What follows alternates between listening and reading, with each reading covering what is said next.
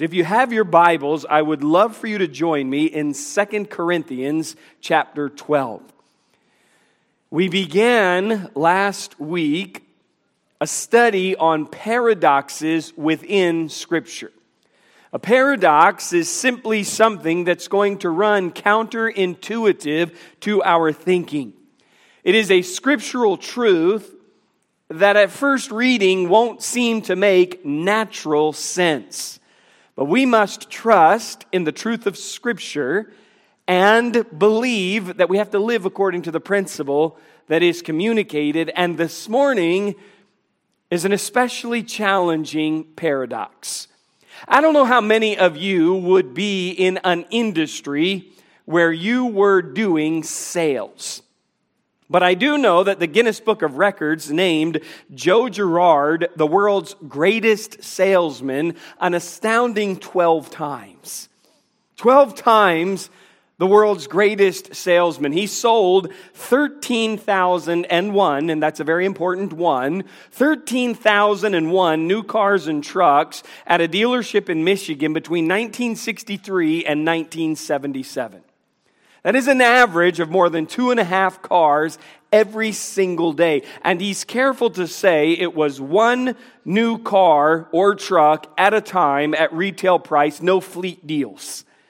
13,001. He said, I sold them face to face, belly to belly. He also wrote a book called How to Sell Anything to Anybody.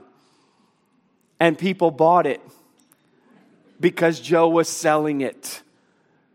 In his book that he wrote, he was saying that you can basically sell anything to anybody. And as I prepared for this message, I thought, I don't know, Joe, this paradox is a tough sell.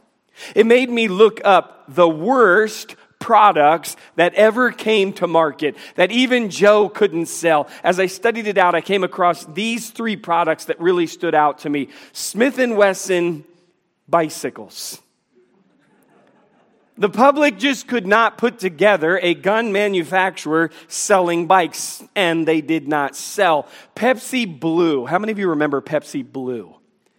Pepsi Blue was intended to compete with vanilla Coke. What Pepsi overlooked was the blue coloring was actually illegal in many countries, and beyond that, nobody liked how it tastes, and blue Pepsi's weird. Nobody bought it. However, this product blew my mind. Colgate, and I pause so that you can think of minty toothpaste, Colgate's frozen dinners. Right? If ever there was a dumb idea, Colgate frozen dinners. When I'm microwaving lasagna, I want to think of minty toothpaste. It was so bad that actually Colgate's toothpaste sales nosedived while they were selling frozen dinners. And I get it. If you're so dumb as a corporation to sell me that, I'm not even buying your toothpaste. Those are tough products to sell. And I'm going to introduce you to something that even Joe Girard would have trouble pitching this morning. It's a tough sell. The Holy Spirit's going to communicate it in 2 Corinthians 12 and verse 7. The Apostle Paul is getting introspective and he's communicating something to us. This is personal information. He says in verse 7, "And lest I should be exalted above measure through the abundance of the revelations, there was given to me a thorn in the flesh, the messenger of Satan to buffet me, lest I should be exalted above measure. For this thing I besought the Lord thrice, that it might depart from me. And he said unto me, My grace is sufficient for thee, for my strength is made perfect in weakness. Most gladly, therefore, will I rather glory in my infirmities, that the power of Christ may rest upon me. Therefore, I take pleasure in infirmities, in reproaches, in necessities, in persecutions, in distresses for Christ's sake. For when I am weak, then am I strong." And therein lies the great paradox of those verses.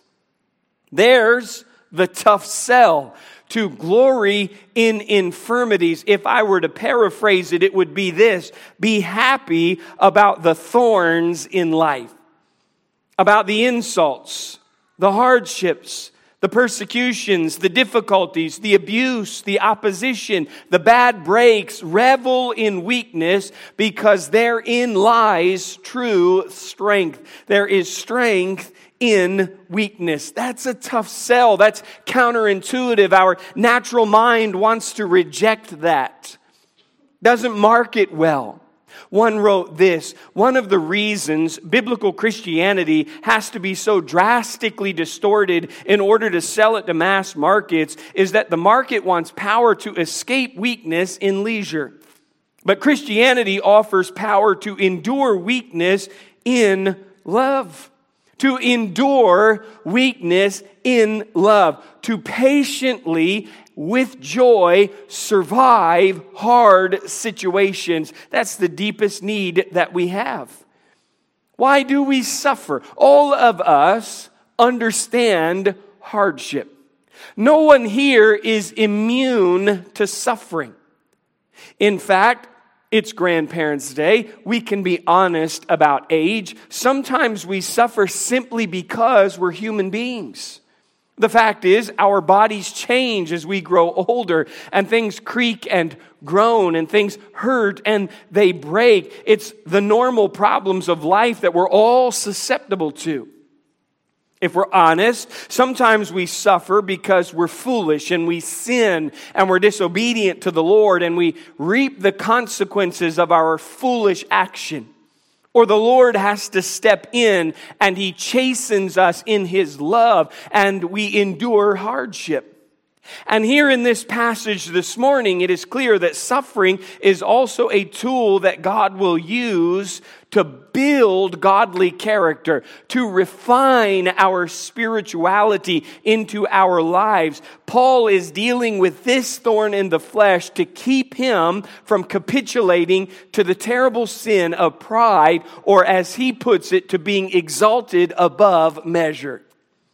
Now that demands that we answer the question: why is it that the Apostle Paul lived in precarious danger of being exalted above measure, of being given to pride, and all of the sins that are a result of it? If we back up to the first few verses of chapter 12, he tells us something, and it is amazing news.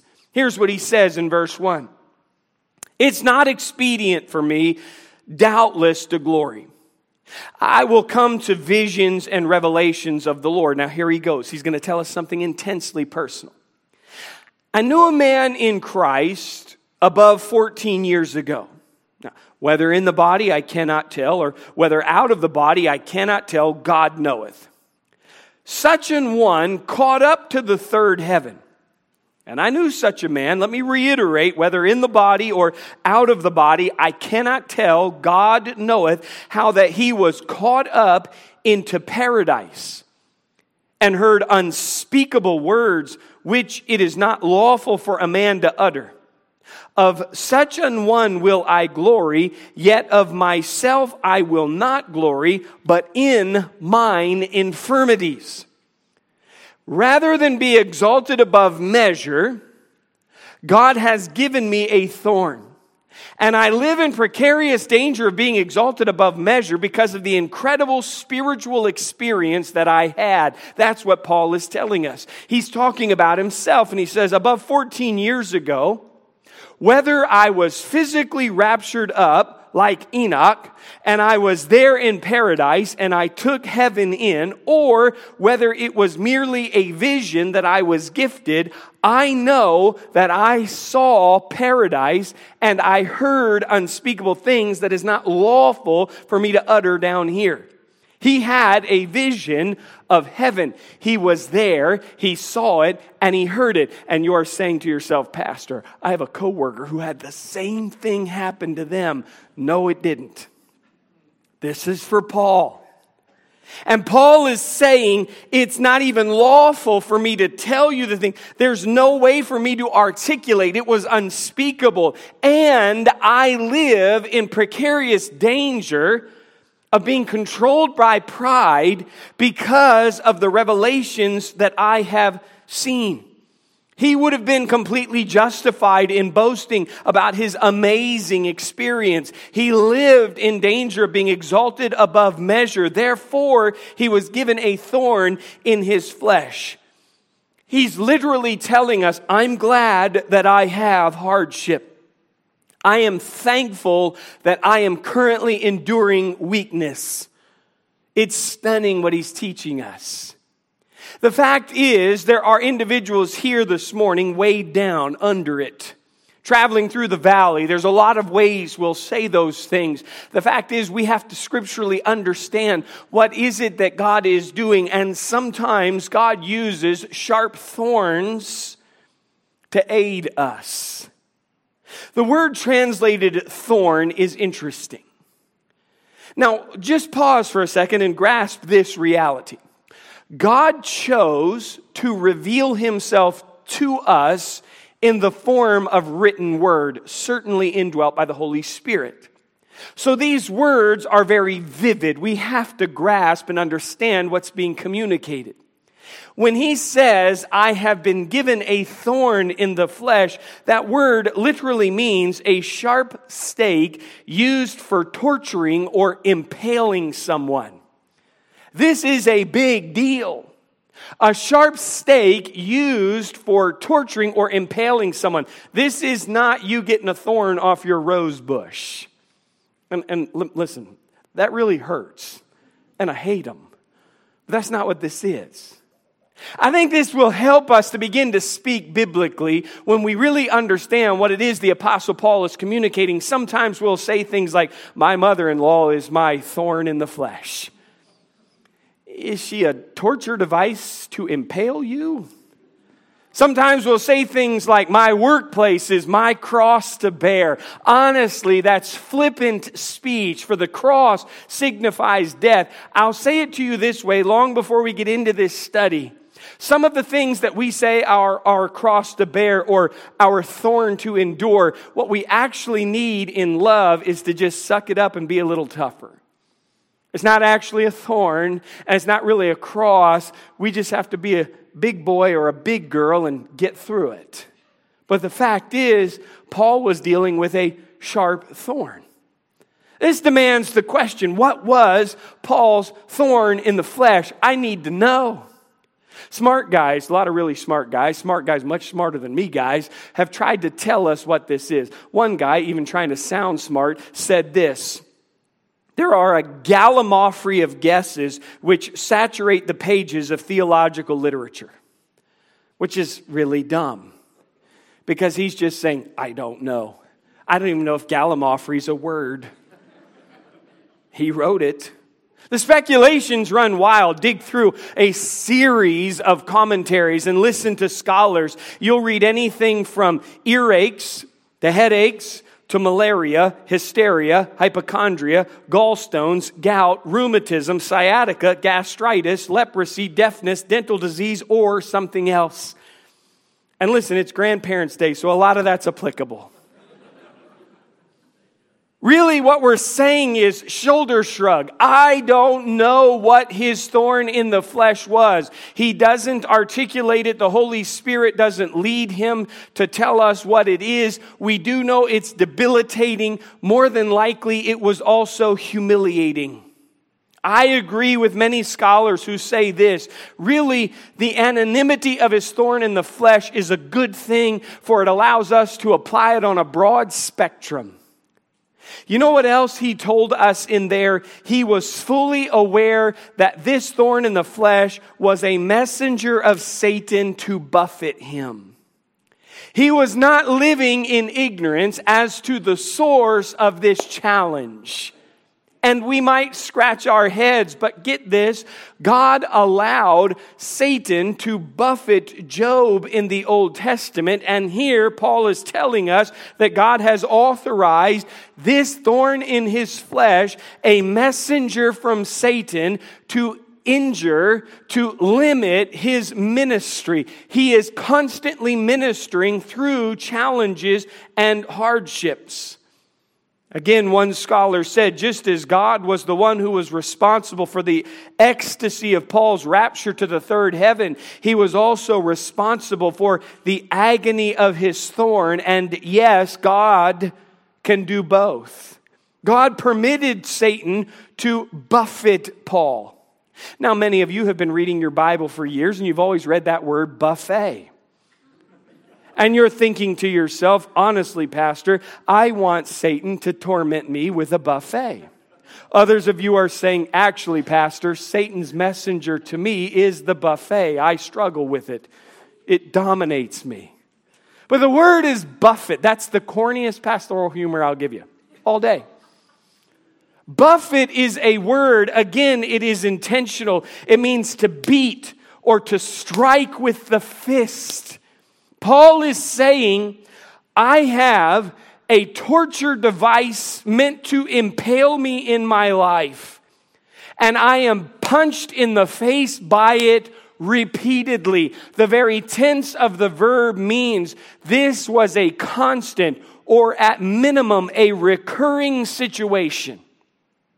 And when you think of all the scripture that the Apostle Paul had to write, all of the churches that he had to start, all of the trips that he had to take, all of the churches that he had to go back and visit, all of the dangers that he faced, you might be prone to think how unfair that the Apostle Paul of all people would deal with this thorn in the flesh. And that's why he asked 3 times for God to remove this thorn in the flesh. And stunningly, God said no.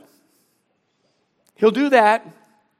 It's not comfortable for us to confront. We don't like to think about it, but at times God says no.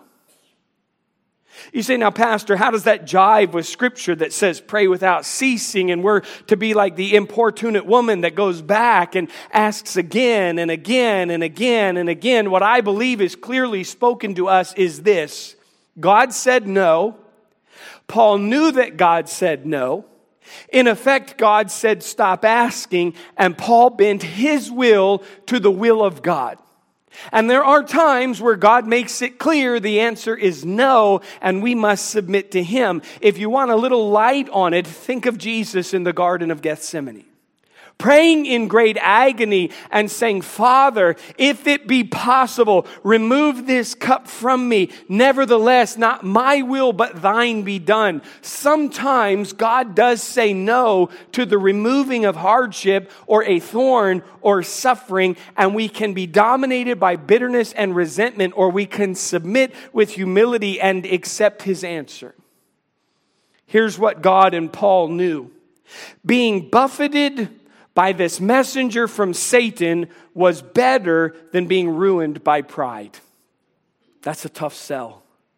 That's hard to come to grips with. Being buffeted by this sharp thorn, this messenger from Satan, is actually the better outcome, because the alternative would be to be ruined by pride. Another said God brought the elated Paul down to earth and pinned him there with a thorn. That's why it's impossible, by the way, to say if somebody has some hardship in their life that it's because of sin. You don't know that. They could be dealing with this thorn in the flesh. When Paul wants to expand on what that looks like for us in the real world, he gives us 5 words to articulate it out. He says this is also infirmities. Infirmities are physical weakness, feebleness, disease, sickness. We think of the infirm. You recognize that can be a thorn in the flesh. That can be something that you ask God to remove, and God says no. It can be reproaches. Reproaches are insults. To be injured by words can be necessities. This can refer to any situation where you feel trapped. You didn't plan it. You didn't think it would be this way, but there you are, and it's hard. Persecutions, wounds, or abuses, painful circumstances. Acts of prejudice or exploitation from people because of your Christian faith. It's when you're not treated fairly. It's when you or I get a raw deal. There's distresses.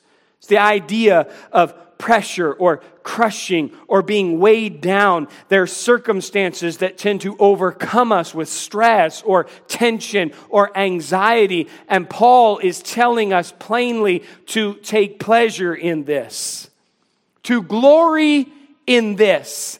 In infirmities, in reproaches, in necessities, in persecutions, in distresses, take pleasure in that. That is a tough sell even for Joe.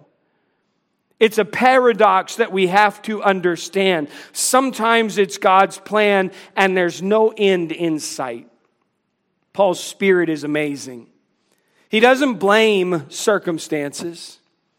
He doesn't blame the attackers. He simply went to God. Don't misunderstand this as Paul enjoyed enduring the thorns. Understand, he did ask for them to be removed, but we grasp that he changed his heart towards the thorn. He changed his attitude towards its presence. It's clear that God will do this at times to keep us grounded. Which is an utterly strange thing to say in our self-saturated world, that God deems humility more important than your comfort. That God deems humility a higher prize than our peace with lack of hardship. We don't like to think of God as deeming humility, this spiritual trait, as greater than our comfort. Our comfort greatly dominates our prayer lives. It's hard for us to settle on the fact that sometimes God says no, and a recurring or constant situation can actually be His will and plan for us. That's why God offers something to us. In light of our sharp thorns, He gives us sufficient grace and perfect strength. God did answer Paul's prayer. And His answer to Paul's prayer was grace. Grace. His answer to Paul's prayer was that he would be strong for him. I cannot help but think of Joseph, who we've been studying through on Wednesday nights, who is praying, begging to get out of the pit that his brothers cast him in. And when he is brought out of the pit, he's actually sold to the Ishmaelites. Your prayer was answered. You're out of the pit, but now you're sold into slavery. You've answered a prayer in a way I did not want. And when God looks at Paul and tells him, I will answer your prayer, and my answer to your prayer is more grace, I think I would have struggled with that. One author said he gave relief not by removal of the problem. He gave relief by the sufficient strength to persevere through the humbling process. What God wants out of you is more intimate fellowship. What God wants out of you is greater humility, and God will let you stay in the suffering and turn up the grace to whatever level He needs to put you through that crucible of suffering to achieve that intimacy and to achieve that humility. It is grace on display. We think of grace being displayed when God answers the prayer and relieves the problem. The fact is, grace is on display when we endure with love the suffering. He responds with sufficient grace. He responds with perfect strength. No one is too weak to be strong. But unfortunately, there are far too many that are too strong to be used. All through Scripture, we see no one is actually too weak to be strong. Abraham was good as dead. He could not have a son, and God said, I will make you the father of many nations.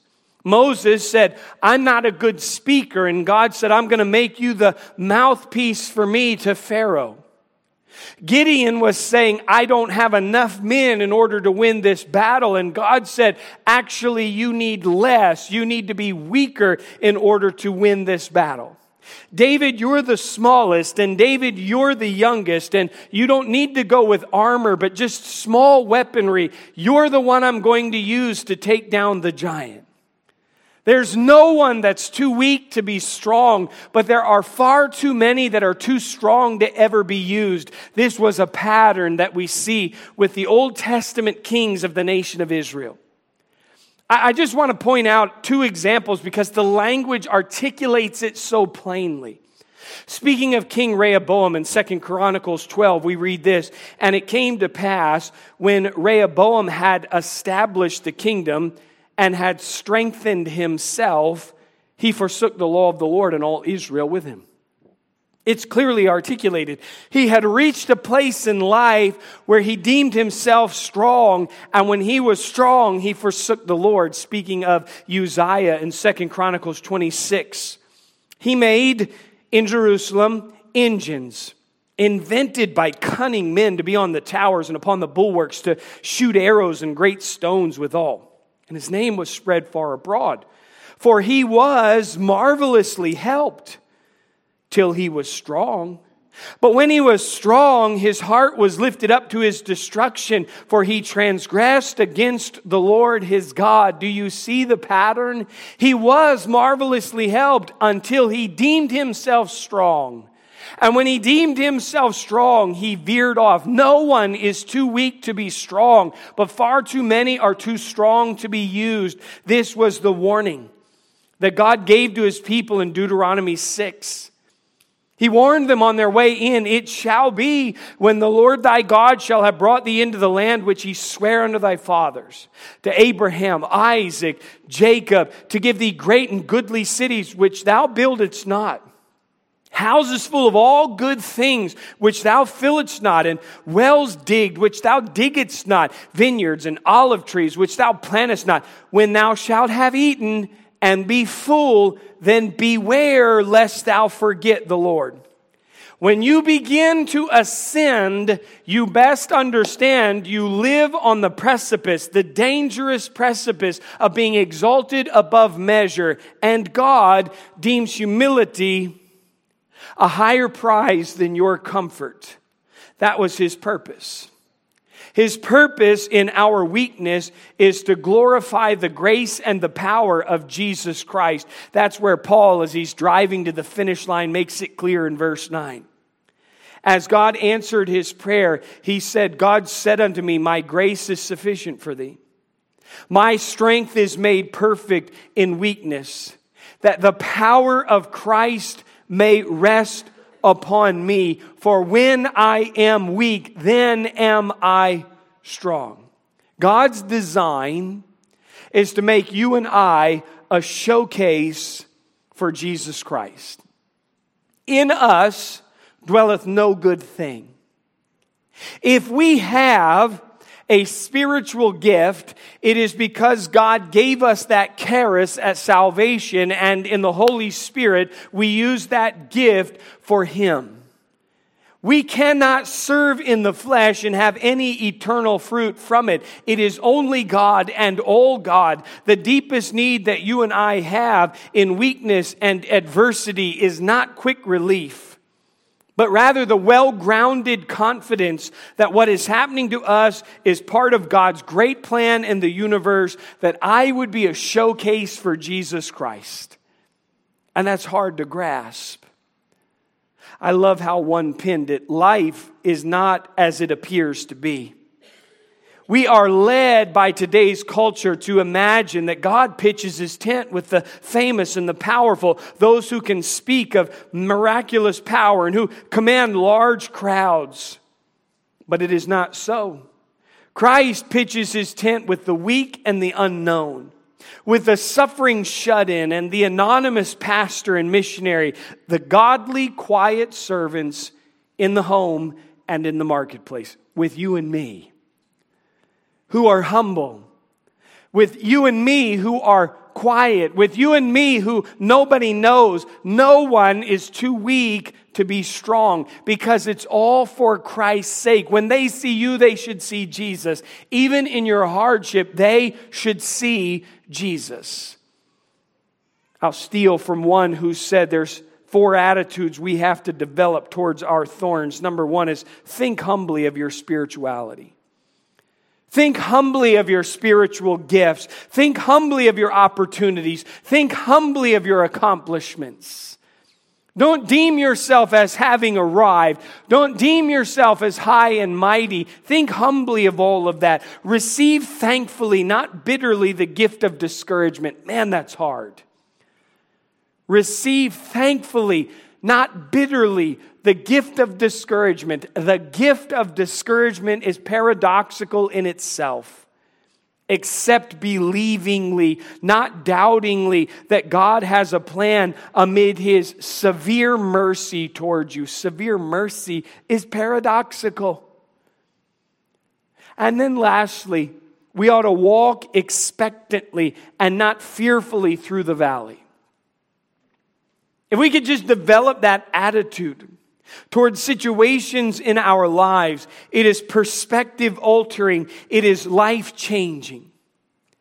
I don't know if the 12-time world's greatest salesman could actually sell that when I am weak, then I am strong is a way to live life, but Scripture communicates it and the Holy Spirit sends it home. God does not need our perceived strength. God does not need what we bring to the table. What He wants, rather, is our weaknesses, our sufferings, our inadequacies, our disabilities, our failures, our fears. Even more, He wants us to glory in our infirmities, to take pleasure in them, to rather than be defeated by them, be strengthened by their presence, to rest in His sovereign plan, to actually be happy in the midst of discouraging assaults. That's what makes us different. We're salt and we're light. In the midst of corruption and darkness, we should stand out. And the way we stand out is strength in weakness, Christ in us. Would you please bow your heads just for a moment?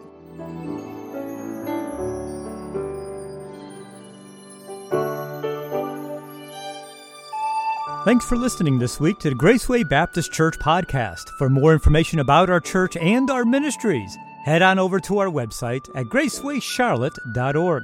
We are a church located in South Charlotte. We are growing and our ministries are doing big things for Christ. If you're looking for a way to get plugged into what we're doing, email us at info@gracewayscharlotte.org. Also, stay in the loop with everything happening by following us on Facebook and Instagram. Our handle is Graceway Charlotte. Thanks again for listening to the Graceway Charlotte podcast. We'll see you next week.